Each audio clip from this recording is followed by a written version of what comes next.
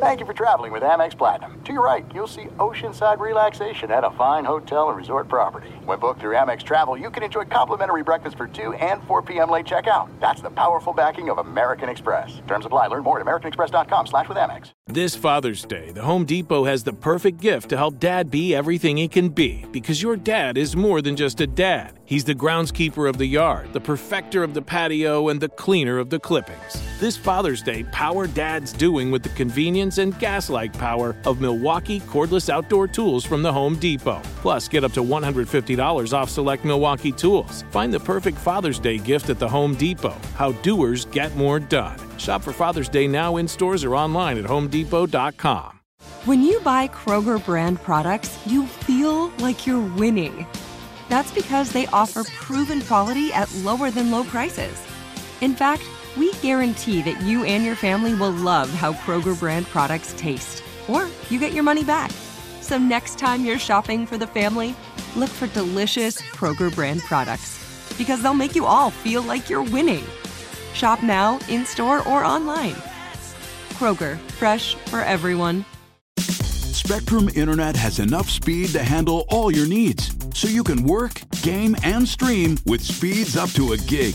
Plus, Spectrum's advanced Wi-Fi provides enhanced security for all your connected devices. Get Spectrum Internet with fast and reliable speeds, starting at just $29.99 a month with a 2-year price guarantee. Visit spectrum.com/internet for you for full details. Offer subject to change, valid for qualified residential customers only. Restrictions apply. What's up, Open Floor Globe? This is Ben Golliver with the Washington Post. I am joined on the other line by Michael Pina of SB Nation. Now, Michael, we are speaking on Monday morning. Of course, tragic news hit on Sunday. Los Angeles Lakers legend Kobe Bryant and his daughter Gianna, who was 13 years old, were both passengers in a helicopter that crashed near Calabasas, California, which is about 30 miles or so northwest of Los Angeles. Both Kobe Bryant and his daughter Gianna passed away, as did the other 7 passengers of the helicopter. Of course, Kobe was sort of legendarily known for flying the Kobe chopper around LA to beat traffic, both during and after his career. It's a horrible tragedy. I think that speaks for itself. Michael, I'm curious. I mean, first of all, I'd like to ask for some bandwidth, and some understanding from our listeners. We're trying to pick up the pieces after this, huge news event, just like everyone else. I don't know about Michael, but I'm running on very short sleep. It's been an emotional, high stress 24 hours. So bear with us here if we're a little bit scatterbrained, if we're all over the map. But Michael, I thought we would start sort of with a remembrance of Kobe Bryant, and we'll dig into how you heard the news and what the reaction was around the league and everything else. But I think just right off the top, what is your number one Kobe Bryant memory from his career? 20 years with the Los Angeles Lakers, number 4 all-time NBA scorer, 5 rings, 2 finals MVPs, 2 Olympic gold medals. There's so much to pick from. What's your number one memory of Kobe Bryant? Man, Ben, it's so difficult to pin this down to just one thing. I grew up some know this, but I grew up a Celtics fan, and Kobe was, especially, once the Celtics started to be relevant and competitive in the late 2000s, Kobe was public enemy number 1, and I did not like him at all. I'll say that up front. Is this a case where public enemy number 1 actually undersells it? I mean, I feel like the animosity in that rivalry specifically made him the most polarizing guy in the sport, the most hated guy in Boston. I mean, how far can we take this?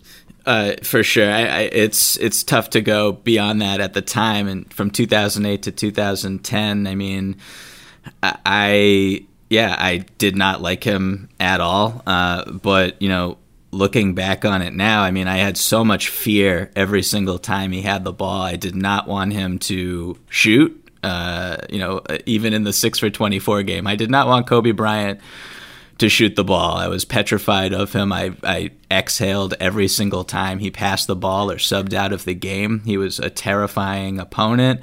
And that's bad news, Michael, because he liked to shoot, and he did. He shot early, shot often. I don't think you're exhaling too much during his career, were you? You're kind of holding your breath for like 20 straight years.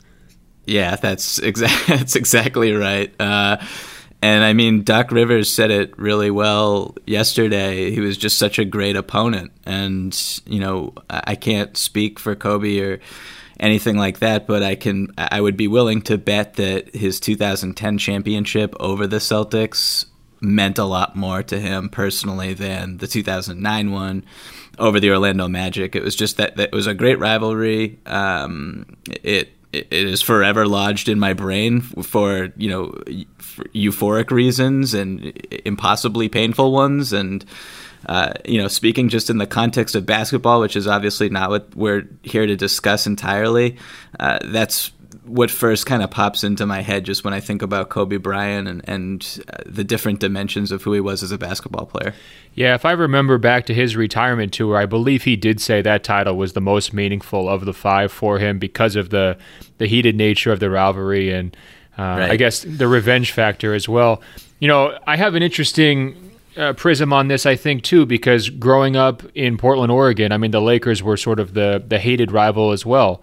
You know, it might not be to that same level as the national rivalry of the Celtics and Lakers, but man, you know, big market, small market, you know, Hollywood versus hometown. I mean, all that stuff was absolutely at play for Blazers fans growing up. I had another kind of layer to my relationship as kind of a basketball fan with Kobe Bryant, especially early in his career, because I was like personally offended anyone would try to be the next Michael Jordan, right? Like, of course, when we're all out in the you know, the cul-de-sac or on the street or in the gym shooting, you know, turnarounds with our tongues out, wearing 23 in games, everybody wanted to be the next Jordan, right? But I always felt like Kobe was just taking it too far. You know, I was such a devout Michael Jordan fan. It was like he was this imposter. Who is this guy who deigns to be like Michael Jordan? Why is he challenging Michael Jordan in the All-Star game? Doesn't he have, you know, respect for this guy? And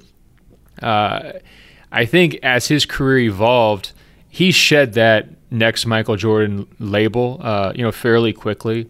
I think the fact that he had the Shaquille O'Neal partnership was one step towards that. I think, you know, just the longevity factor of how long he played kind of gave him his own lane as well. And then, you know, of course, Kobe was just Kobe. He had his own personality. It really came through with the Black Mamba mentality stuff that, you know, he kind of pinned his entire persona on late in his career. And that's really when I came around to Kobe. You know, I first moved to Los Angeles during his last year, and I was thinking yesterday how it, like, time in LA is all like, you know, it's like before Kobe and after Kobe, you know, it's like BC and AD, right? So it's like my first year in LA was Kobe's last season, the retirement tour, and I was completely transfixed. I mean, for years I had been kind of killing the Lakers for like overpaying on his contract. What are they doing? You know, don't they realize that he's, you know, post Achilles? Don't they realize that he's not as efficient as he used to be? He's shooting his team out of games. He's standing in the way of his teammates developing. But when you get down there and you understand the cult of personality, the size of the Lakers fan base, the fact that he could go 0 for 40 and they would rather watch that than anybody else take a shot, you realize you're kind of in a different spot. And I was just captivated more than anything by his personality. I think that my number one memory of him, well, it might have been the press conferences where he was alternating between like 3 different languages, Italian, Spanish, and English at the drop of a hat. And it was just like, oh my God, who is this guy? Like, how many professional athletes in America are able to converse fluently with international media members, you know, no problem whatsoever, and make jokes and like, you know, get positive reactions in 3 different languages. But I remember the All-Star weekend in Toronto, his last All-Star game. And remember, he had been kind of given all these tributes and various things during his retirement tour. But at All-Star weekend, members of the foreign media came up and presented Kobe with gifts, right? And this is like a huge breach of protocol as a media member. You're not supposed to ask for selfies. You're not supposed to, ask for autographs. Certainly, you're not supposed to bring like Italian soda and like fan art with Kobe wearing like a kimono and, you know, swinging samurai swords as like a goodbye present to Kobe. And I was struck thinking back on that moment because the NBA PR people were right there and they did not step in, and it was awkward. And we're all kind of looking around, snickering a little bit like, oh, don't these reporters know what they're supposed to be doing? Kobe was so incredibly gracious in that moment. He was just absolutely beaming. And it was sort of like the league was allowing him to have this moment of a global embrace on his goodbye tour, whereas like, hey, these reporters were almost stand-ins for the millions of fans that he had in China, the millions of fans he had around Europe and Asia and everywhere else who were sort of saying goodbye to him.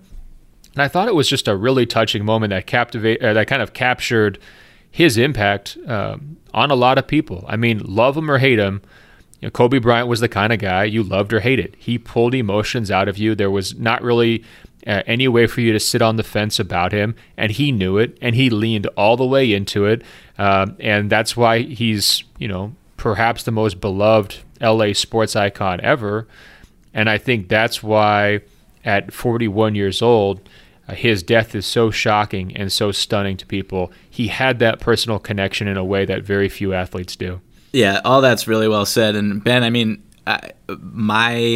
his last season was also my first season actually covering a team, one specific team, as a kind of like a beat writer. Hey, see what I mean, Michael? Don't we judge it all in Kobe years in LA? Because you were in LA there briefly, so your first year was Kobe's last year. Is that right? Yeah, and so I can only speak to who he was during that one season, and it was probably the most bizarre NBA season. I mean, it was a hell of a way to cover a basketball team. It was just, from D'Angelo Russell and Nick Young to just Roy Hibbert, Metta World Peace, Lou Williams, the characters in that locker room. Well, it was just stop right there, Michael. Was it a basketball team or was this just the Kobe Bryant show? Because I remember it as being like Kobe Bryant, and yes, he has teammates, but not really, Oh, no, it was all about everything was catered towards Kobe that year. It was like, come on, like he didn't practice, and there was still like no resentment from the teammates. Everybody knew what they signed up for that year. It was like, should we develop the young guys? No, it's all about Kobe. Like, he's 37 years old, his body's breaking down. It's all about Kobe. And, watching from afar, I can understand why that was ludicrous. But when you were there, I remember I think it was an early January game against the Sixers, and this was the process Sixers. So this was just, I can't even remember a single player who was on the floor for that team off the top of my head. And Staples Center was sold out that night, and it was like a Wednesday game, and I don't know how many points Kobe scored, but he did play, and there were MVP chants, and there were Kobe chants, and there was not an empty seat in the house. And to contrast that with, we just talked about Zion and his debut and how we were disappointed in Pelicans fans for not showing up. My respect level for Laker fans just went to a completely different area of the galaxy when I attended that game and saw their love for him and what he meant to them. And again, I just want to go back and say, I can't look at Kobe from any other perspective than the season that I was up close with him. And whenever you asked him a question in a post-game press conference, I'm so glad you brought up the multilingual, how he just went from one language to another as deftly as he did. But another thing about him in those press conferences that was so memorable to me was every time you asked him a question, not every time, but at least for me, he made you feel like it was just like you and him in the room. And he was just he would stare straight into your soul and answer the question with such technical precision. It was honestly a joy. I learned so much that year from him, just hearing him talk about basketball, waiting 45 minutes after games by his locker with you can't even imagine the cameras that were there. Everyone's bustling and jostling to kind of get a question in, and it was just like a sweaty sauna of a post-game locker room. It's like those memories I will never ever forget. And that's the thing. I mean, he was almost like this religious icon. I mean, his fans were devoted to him in a way that very few players kind of connect. And I think the same deal kind of with the media. He was able to just put everybody under his spell. And I think his critics might say, oh, he was a little bit fake. He was Hollywood. He was just manipulating everyone, pulling the puppet strings.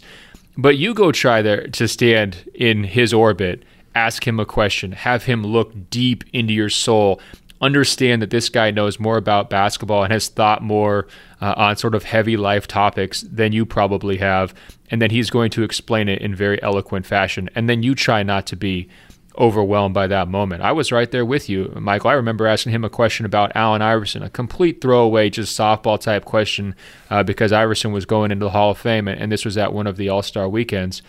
And Kobe went on for like 4 minutes about AI, personal connections, just telling all of these stories. And if I was supposed to be recording or taking notes or whatever, you can forget about it.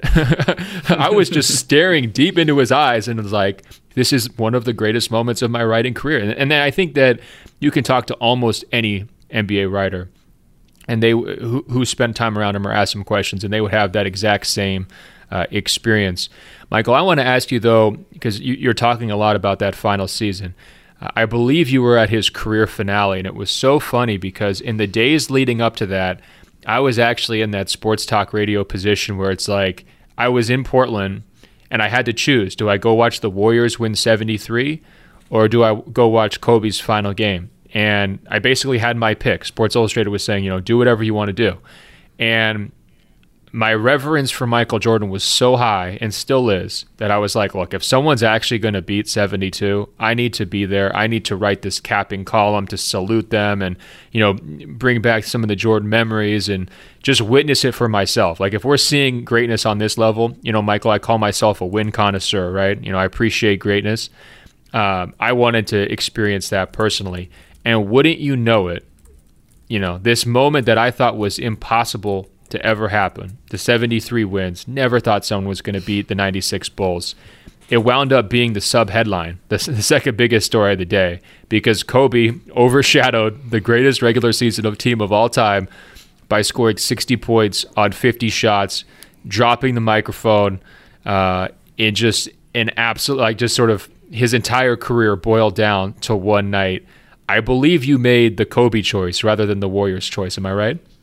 I didn't have the option, but I did attend that game. Yes, and I think, honestly speaking, if I did have the option, I would have chosen Kobe. I mean, what a dummy I was. Sorry, yeah, sorry, dummy to rub it in.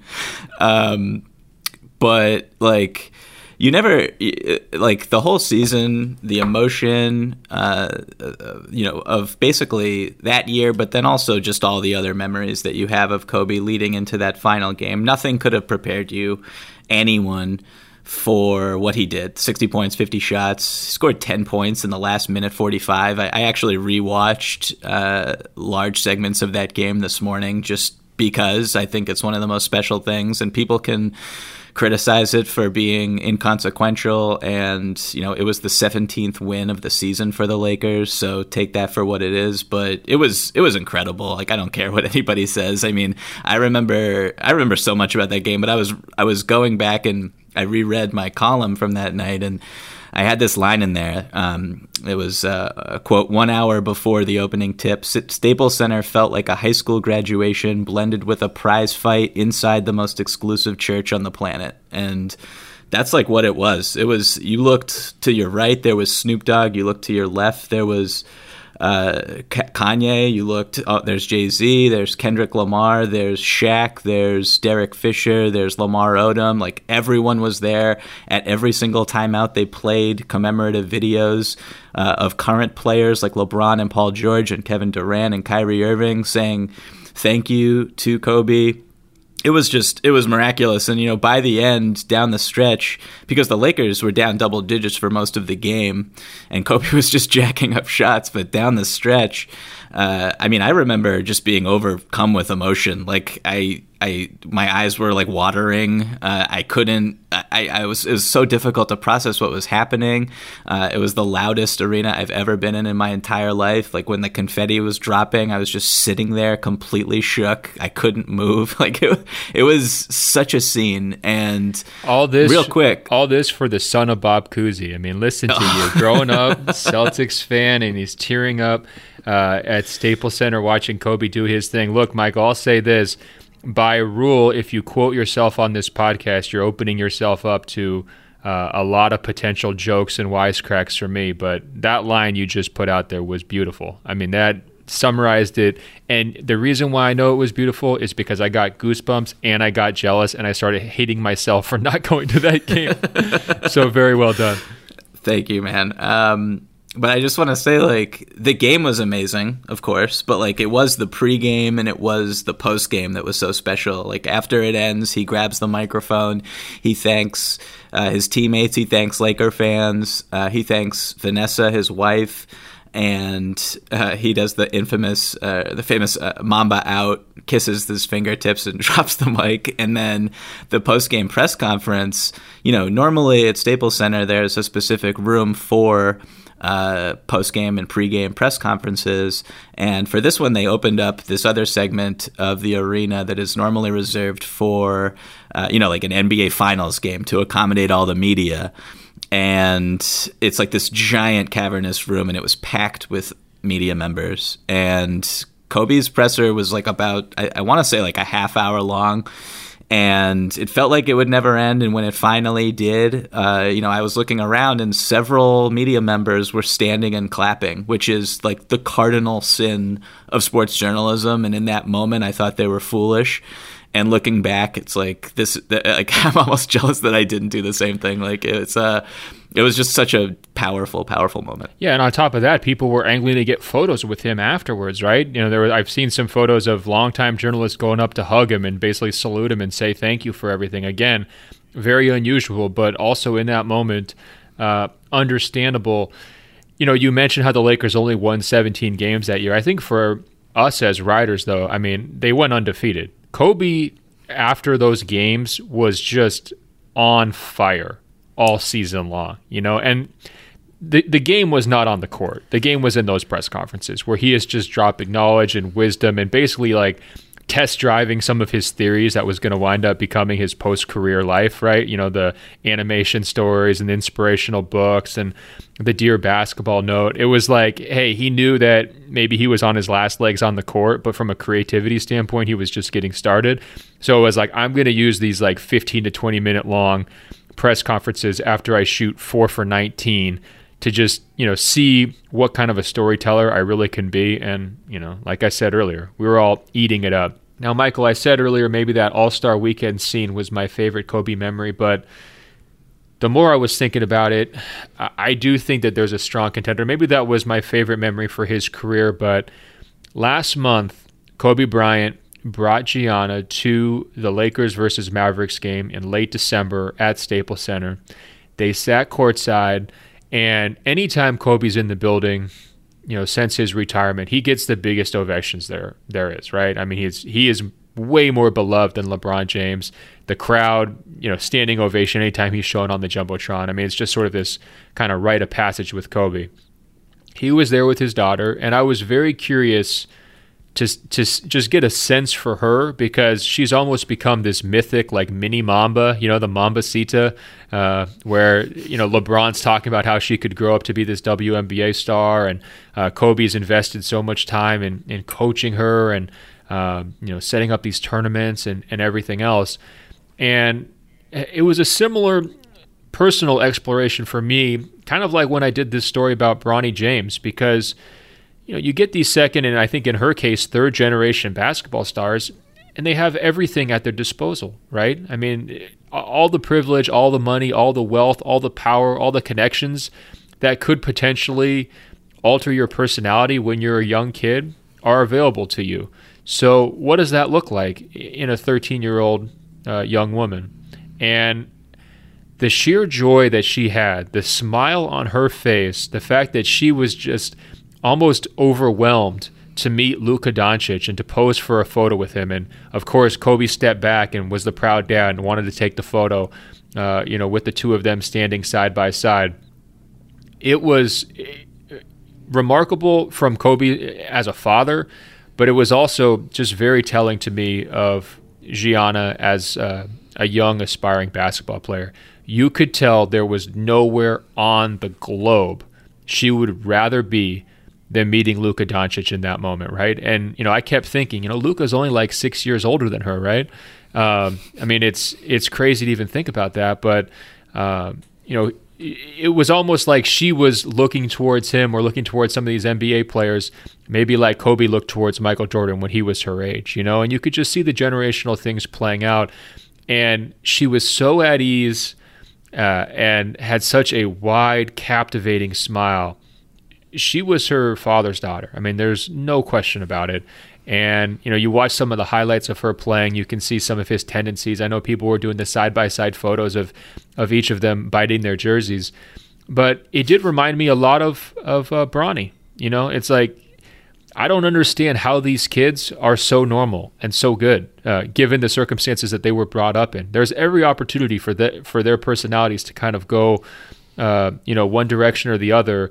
And yet, to me, in that moment, she just struck me as exactly what I had hoped for. Somebody who just lived, breathed basketball. And, Michael, as we're starting to talk about the right ways to honor Kobe, it's a complicated question because it's so shocking, it's so stunning. There aren't a lot of precedents here. And certainly from the Lakers organization, this is going to be something that hangs over the rest of their season. This has been an absolute joyride for the Lakers all year. There's no doubt they're going to devote, this title push to him. But you could see it with LeBron James's tears coming off the plane yesterday. This is going to hit them very, very, very hard at all levels of the organization. On top of that, he was supposed to go into the Hall of Fame this summer. The Hall of Fame induction is not going to be the same without him, right? Even All-Star Weekend coming up, to me, to a certain degree, there's going to be kind of a tragic feeling hanging over what is usually a very festive event. It's just not going to be the same. And I guess I'm already sort of emotionally bracing for that, but I'm also trying to spin it forward in a way. And here's my idea, Michael. Tell me what you think. Outside of Staples Center, as you know and a lot of our listeners know, there's a lot of statues. You got Shaquille O'Neal dunking. You've got Kareem Abdul-Jabbar with the skyhook. You've got Magic leading the fast break. You've got Jerry West in the logo, driving motion. Kobe obviously is going to get a statue. But I think that the best way to do this, if I was the Lakers, I would put both Kobe and Gianna in the statue. I would make it like the Bean and Gigi statue, and maybe they're sitting courtside and they're smiling, watching the game, and maybe there's some empty chairs next to them so fans can go sit down next to them and maybe feel part of it. But I think that the defining characteristic of Kobe Bryant as a person and as a player was his devotion to the game. And you could see that in all sorts of different things. The Achilles response, the final night of his career, the 5 titles, even in some of the negative things like his split with Shaquille O'Neal. He was just absolutely devoted, single-minded to his view of basketball, and he was unrelenting. But I think his devotion to the sport came through most purely in his relationship with his daughter, and I think that's the best way that I can think of to honor his memory. Yeah, that's beautiful. I couldn't agree anymore. And it's really, it shows a lot of his growth over the years. And, this is someone who alienated teammates, was a bit of a loner for the early parts of his career, didn't have a lot of friends. And one of his great legacies is spreading the love of the game to his daughter and to countless others, and to teach and to encourage. And so I think that would be really beautiful. And I second everything else that you said about just, how the layers of this tragedy and how it'll hang overhead for, the rest of this season, sure. But beyond that, I think I just have no comparison to how tragic this is. This is it. We've got an Amex Platinum Pro on our hands, ladies and gentlemen. We haven't seen anyone relax like this before in the Centurion Lounge. Is he connecting to complimentary Wi-Fi? Oh, my! Look at that! He is! And you will not believe where he's going next. The Amex dedicated card member entrance for the win! Unbelievable! When you get travel perks with Amex Platinum, you're part of the action. That's the powerful backing of American Express. Terms apply. Learn more at americanexpress.com/withAmex. An October morning in a quiet suburb in a town in Scotland. A man is walking his dog when suddenly shots are fired from a car. The man falls to the ground and the car speeds off. An ordinary residential area, but extraordinary things happen in ordinary places. The instinct right away was it was a political thing. We're talking about Russian-trained, high-ranking officer in the Secret Service. An Assassin Comes to Town, a 6-part podcast. Available now, wherever you get your podcasts. What are you looking for in a new smart TV? 4K picture quality? High quality and immersive sound? A sleek design? All of those are givens, but only the new Roku Pro Series has all of those and the Roku streaming experience, an award-winning OS. Get fast, easy access to all your apps like iHeart, where you can stream all your favorite music, radio, and podcasts all day, and regular all-inclusive trips to Roku City. The new Roku Pro Series, a smart TV built by the streaming pros. When we come together, it's magic. And for 30 years, we've celebrated that. Because our ideas, our art, our flavor, our community, our impact, there's nothing like it. Here, in this place, this is where we fall more in love with everything that makes us, us. This is the place where we love us. Celebrate 30 years of loving us at Essence Festival. Get your tickets at EssenceFestival.com.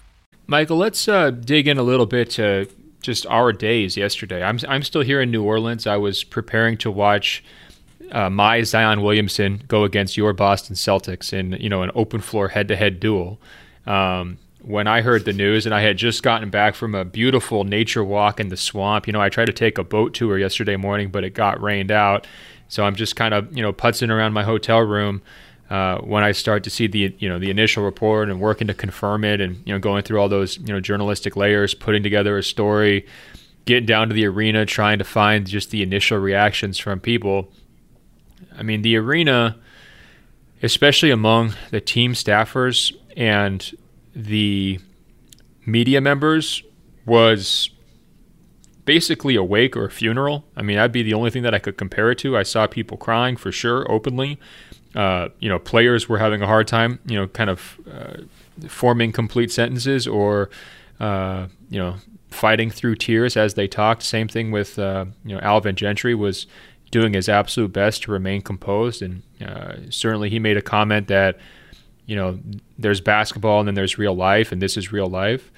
I thought Brad Stevens' tributes to Kobe were great. He mentioned how his high school best friend had been recruited by Kobe's dad, so he got a chance to see Kobe Bryant play in an open gym at 16, and his best friend came back and told Brad, "This is the best 16-year-old player I've ever seen in my entire life," and that's pretty much how it worked out.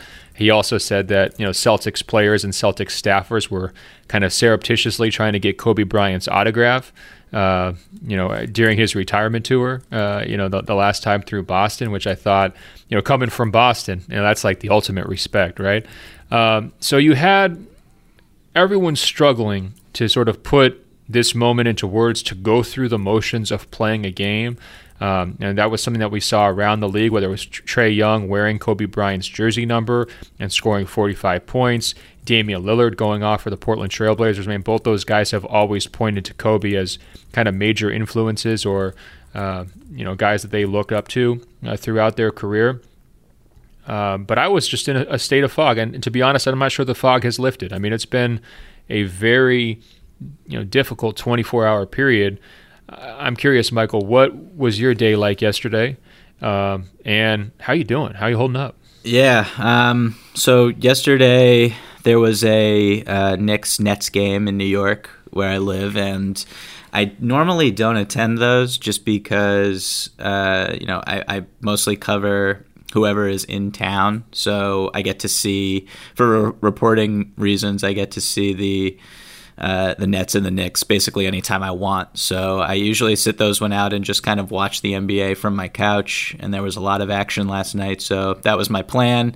And then when I got the news, I got a text from a friend of mine who's like, "Did you hear about Kobe?" And the first thing I thought of was that Kobe was going to come back to play for the Lakers. That's like, that was like before I went on Twitter. That's what, like, because this person texting me about Kobe, not a normal thing. So I knew it was a big deal, and that's what I anticipated when I opened up Twitter. And then I saw the TMZ report, and like I was gutted in a way that I was not anticipating at all. And I did not go to the game because I just could not be around other people. And so, like you, I'm still processing this. It's still stunning. I was at the gym this morning and watching highlights from last night's action. And, I'm on the treadmill and I see the Trae Young half-court shot that goes in. And it's like I'm almost getting choked up on the treadmill. It's like it's just so much to try to process. And, I think that some players yesterday did not want to play. And, one, Marcus Morris was like, why we should not have played the game. Some other people made statements about how all the games should be canceled. And I agree with that, I think. I see the business aspect of it, and you can't just tell fans who have already showed up to an arena, who've paid for tickets, that the game is canceled. I understand that. And, what we also were blessed with was the commemorations. As you said, the Trae Young wearing number 8. You had the 24-second shot clock violations and the 8-second half-court, backcourt violations. Those were brilliant, by the way. I mean, just strokes of genius by whoever came up with those. I mean, as a basketball guy, I did not even think of that. I didn't even conceive of it. And, I mean, to me, that one hit hard when I heard and saw that they were doing that. That one blew my mind. Yeah, that was just beautiful. So if you don't play the games, you don't get something like that. No, I hear what you're saying, though. I mean, it was a very, very difficult position for the league to be in, especially from the timing standpoint, because it's not like they had 5 hours before the tip-off, right? There were these rolling tip-offs on a Sunday where some early games, and so do you cancel one? Do you cancel all? Is it a case-by-case? Do you let the players decide? What do you do? Ultimately, I think your approach of staying away, and I believe Kyrie Irving did the same thing too, right? Didn't he leave the arena? Yes.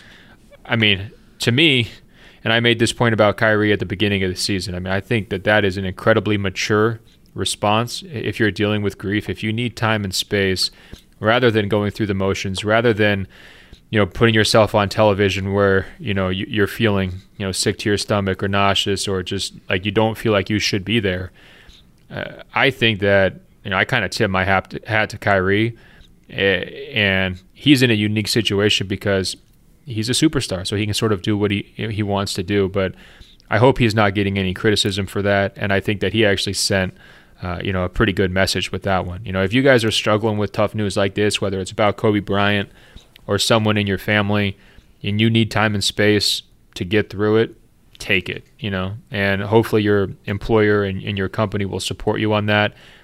Grief is just one of those things that gets to you in different ways. It can come in waves. It can come and just kind of stab you real quick. It can be unpredictable. It can change your personality, change your mood. And it's so important to, self-reflect, I guess, at that time. And for Kyrie, he went through that with his grandfather last year. He was very open about the impacts. And I think, he set a really good example there. From the league's perspective, I don't personally have a problem with the fact that they played those games. But I will be curious to just read the reporting here as it comes out. How was the decision made? Were people given the options or anything like that? Because, some of the teams that took the court just didn't want to be there, and they said that and they looked that way. And, they'll never remember what happened on those courts because they were in a fog, sort of like the rest of us. Yeah, 100%. I mean, regardless of, there's like almost nothing, there is nothing that could have happened on the basketball court yesterday that would ever be remembered beyond commemorating the death of Kobe and the tragic loss of life of 8 others. There are some things that are too good to keep a secret. Like how your Amex Platinum card helps you have the perfect trip. I'd like to check into the Centurion Lounge. Or how it seems like you always get those hard-to-snag tables. Ooh, yum. And how you get the most out of select can't-miss events.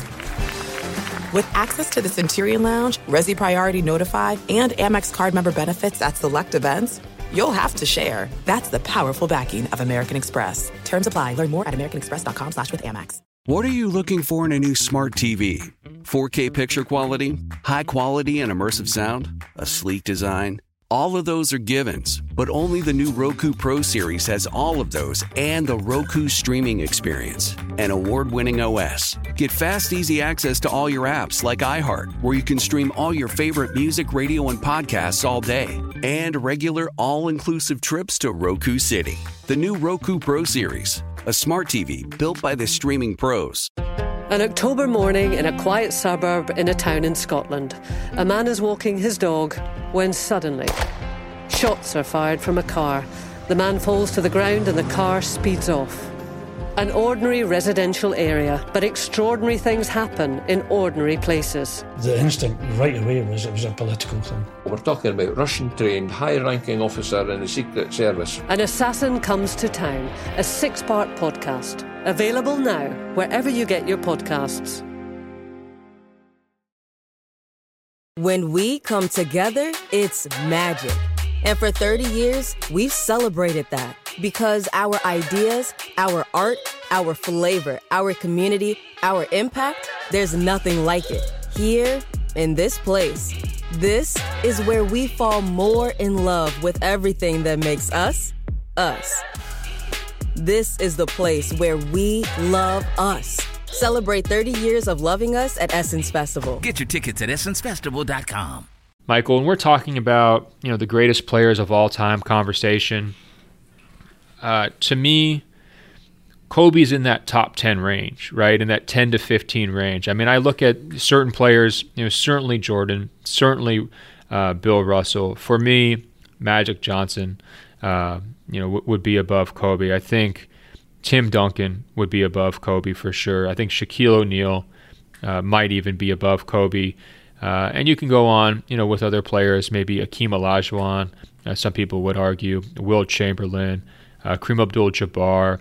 I guess I'm curious, when you're looking back with what we've described as kind of this major transition, kind of going from hating the guy to sort of respecting the guy to being moved by the guy to grieving his death. I mean, what is his legacy, do you think, when we're talking about best players ever, or when we're talking about kind of icons within basketball? Yeah, I mean, that's a tough one. I remember just for so long arguing with people who worshipped Kobe Bryant, who thought he was either the best player in the world at any given time, or deserving of the MVP, or better than LeBron, or whatever it may be. And I don't know, it's just like those things seem so fruitless right now. And, to answer your question, I agree with you with basically everything you just said. I think he's one of the 15 best players who ever lived. And I think he'll be remembered for a lot more, good and bad, that he did on and off the floor. And it's just a really complicated legacy that he leaves behind in so many different ways. There's a lot of good, there's a lot of bad, and on the court he was peerless in a lot of different ways that you can't really. I honestly think that if you are a player who is either in the NBA or trying to get to the NBA, you kind of view Kobe in a different way than everybody else who's just kind of on the sidelines watching the game. And so there's no question. Look, I mean, he might be a top 15 guy to us outsiders, but I think among his peers, right, he is top 5, and he might not top even 3. He might not even he might not be 4 or 5, right? I mean, I think he's right up there. I mean, he was the alpha's alpha, the player's player. I mean, I think so many professional athletes view themselves in sort of the same vein as a Kobe Bryant, right? They want to be seen as clutch.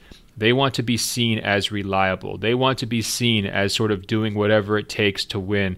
And I think even high-level all-star athletes would look at Kobe and be like, the guy is different. He is willing to go farther and push his body further than I am. Like he's just a maniac. He's got a maniacal work ethic that even stands out compared to his contemporaries. And so I do think he's going to be remembered a little bit differently, within player circles, maybe than sort of outside circles. You're right to touch on the highs and lows of his career. I mean, we can't tape this podcast without mentioning the Colorado incident, the sexual assault allegations, and the civil suit settlement that came out of that.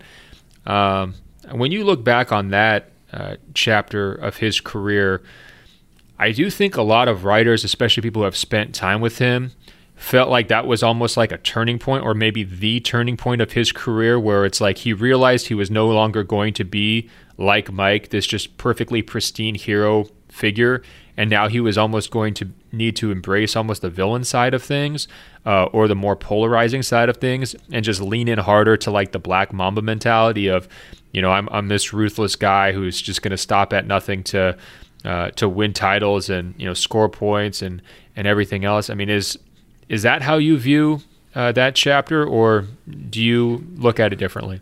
I suppose so. It's obviously a very dark time, and there's a victim involved, and it's really difficult to talk about, and it's really difficult to have this entire conversation in the wake of such a tragic event, glorifying someone who was alleged to do something like that. So I do think that post Colorado, Kobe was definitely leaning into the not really caring at all what anyone thought about him, I think was my big takeaway from just those years afterwards, when he was just so antagonizing. And Phil Jackson writes about this in several books. I mean, he successfully trolled even the Zen Master, right? Who arguably is one of the greatest trolls in NBA history. And it was like he outflanked the Zen Master in the troll game, didn't he? Yeah, exactly. So, I mean, Phil Jackson basically said he was uncoachable during that season, and didn't have a lot of good things to say about him. So it's just really difficult to process in the entirety of who he was and his entire life and the steps that he made as a father afterwards. And it's just really difficult to judge, It's just really difficult. Yeah, part of it is because we don't know the full story, right?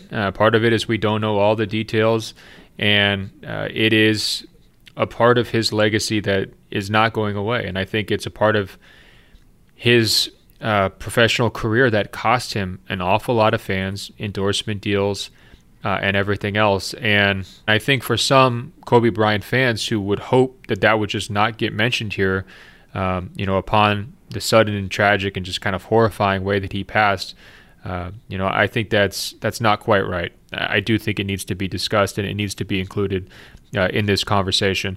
Michael, my last thought on all of this, as I was struggling to find sort of historical comparisons, because I think people maybe were going to like Princess Di or Michael Jackson or comparison points like that for Kobe.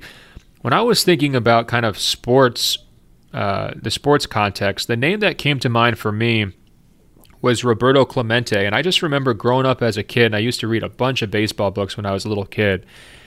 And he was kind of painted like this saint-like figure, right? I mean, here he is doing all this Puerto Rican, sensation baseball player, doing all this good work, donating, time and money to Central America and other third world countries, of sort of trying to improve those communities. And he dies, I believe, at 38 years old I always remembered he had exactly 3,000 hits. I think he was something like a 15-time All-Star maybe, and Kobe obviously was an 18-time All-Star. They're similar ages when they pass. Clemente dies in a plane crash. Kobe dies in a helicopter crash. To me, I think that's the best comparison point that we really have. I mean, Major League Baseball wound up renaming its citizenship award, I think, after him. They inducted him into the Hall of Fame essentially immediately. And his spirit and kind of memory lived on for years and years and years, and to this day, really. I mean, I think most people have a certain image. If they've heard of Roberto Clemente, they know what that name means something to them. And I do think, as we've just discussed, Kobe's story is more complicated than that. I think that usually time will sort of be favorable to famous people, and it will remember their best moments and maybe tend to forget or downplay their worst moments. So I'm not going to say that Kobe is going to be remembered by everyone as a saint on that same level with Clemente, but I do think that is the natural comparison point here. And growing up, just trying to when I was a little kid, just trying to wrap my mind around the idea that such a baseball talent who could have been part of the sport for another 30 or 40 years in some capacity, whether it's managing or as an executive or a scout or, maybe the head of a baseball federation for his country or whatever else. The idea that was cut short so early just really blew my mind. And I feel the same way about Kobe. I mean, this was supposed to be a guy who shows up and sits courtside, sort of like a Bill Russell or a Kareem or a Michael Jordan for decades to come. And if nothing else, we knew that he was going to have his fingerprints and just be around basketball because he was such a mythic and iconic figure, and that's just not going to happen. And to me, that's the hardest part of this to process. Yeah, the most painful element of death is what could have been in a lot of instances, and Roberto Clemente is a really good parallel. I was, when I was in the second grade, my first Little League team was the Pittsburgh Pirates, and I knew very little about baseball at the time. And so I did a little bit of research and tried to find who the best Pittsburgh Pirate was who ever lived, and it was Roberto Clemente. And so for a school project later that year, we had to dress up as a historical figure, basically, and I just wore my baseball uniform. And wait a minute. So your school, you've got a bunch of Thomas Jeffersons and George Washingtons, and then Roberto Clemente Pina showed up? Basically. That is absolutely beautiful. Michael, you lived such a fascinating life, whether it was Roberto Clemente or Dennis Rodman. I guess you hit your teen years and you went to the Rodman side of things, huh? Exactly, yeah. It's two in the same, really. Yeah. Well, so look, that's a beautiful note. I think we should end it on that. I mean, everyone can just take away this beautiful picture of Michael in his Pittsburgh Pirates uniform, celebrating the life of Roberto Clemente. And let's be honest, there's going to be tens of thousands, if not hundreds of thousands, of young kids out there putting on the number 8, putting on the number 24. And even Zion Williamson last night said that he had both jerseys when he was a kid. In some ways, Kobe's legacy is just getting started. And that's wild to think about because we've known him in the public eye since he was a teenager, taking Brandy to prom and making the cover of Sports Illustrated, high school All-American, and everything else. Michael, thanks so much for sharing the memories, walking us through your day yesterday, and some of those great just personal experiences that you described. Emailers, I know Kobe Bryant connected with you one way or the other. Let us know. openfloormail@gmail.com. openfloormail@gmail.com. We'll pick up regularly scheduled programming later this week. I will be back in Los Angeles. The Lakers will play the Clippers on Tuesday. Certainly that will provide plenty to discuss when we get back. And Michael, I look forward to talking to you about all that later this week. For now, you guys can go to Apple Podcasts and search for Open Floor. That's 2 words. When you find our page, scroll down. It will say rate and review, tap 5 stars. It's just that easy to help us spread the word. Michael's on Instagram and Twitter at Michael V as in Victor Pina. I'm on Instagram at Ben.Golliver. I'm on Twitter at Ben Golliver. We've been putting up all sorts of different tributes to Kobe Bryant, some videos from over the years, that I shot in various locker room situations. A story kind of recounting everything. A column about his legacy is going up here shortly. So there's plenty of stuff. If you want more Kobe, just check our social media pages. I'm sure you'll be able to find it. All right, Michael. Until later this week, I will talk to you. Talk soon, Ben.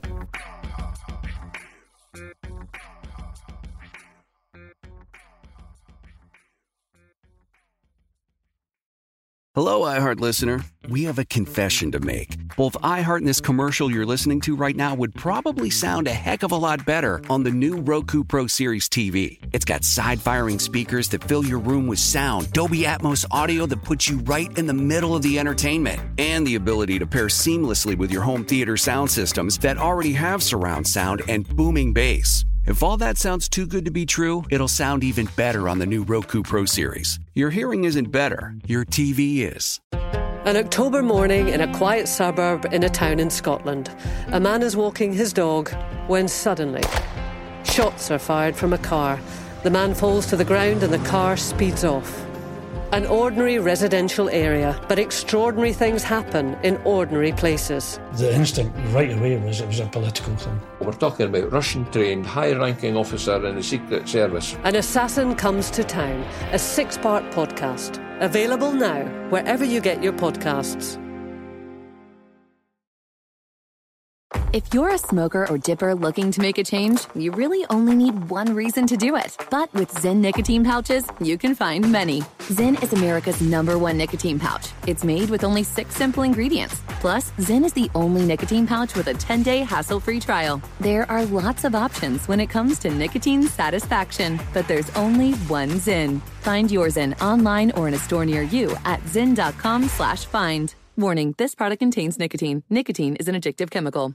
Xumo Play is your destination for endless entertainment. With a diverse lineup of 350-plus live channels, movies, and full TV series, you'll easily find something to watch right away. And the best part? It's all free. Love music? Get lost in the 90s with iHeart 90s. Dance away with hip-hop beats and more on the iHeartRadio music channels. No logins, no signups, no accounts, no hassle. So what are you waiting for? Start streaming at play.xumo.com or download from the app and Google Play stores today. All you can stream with Xumo Play.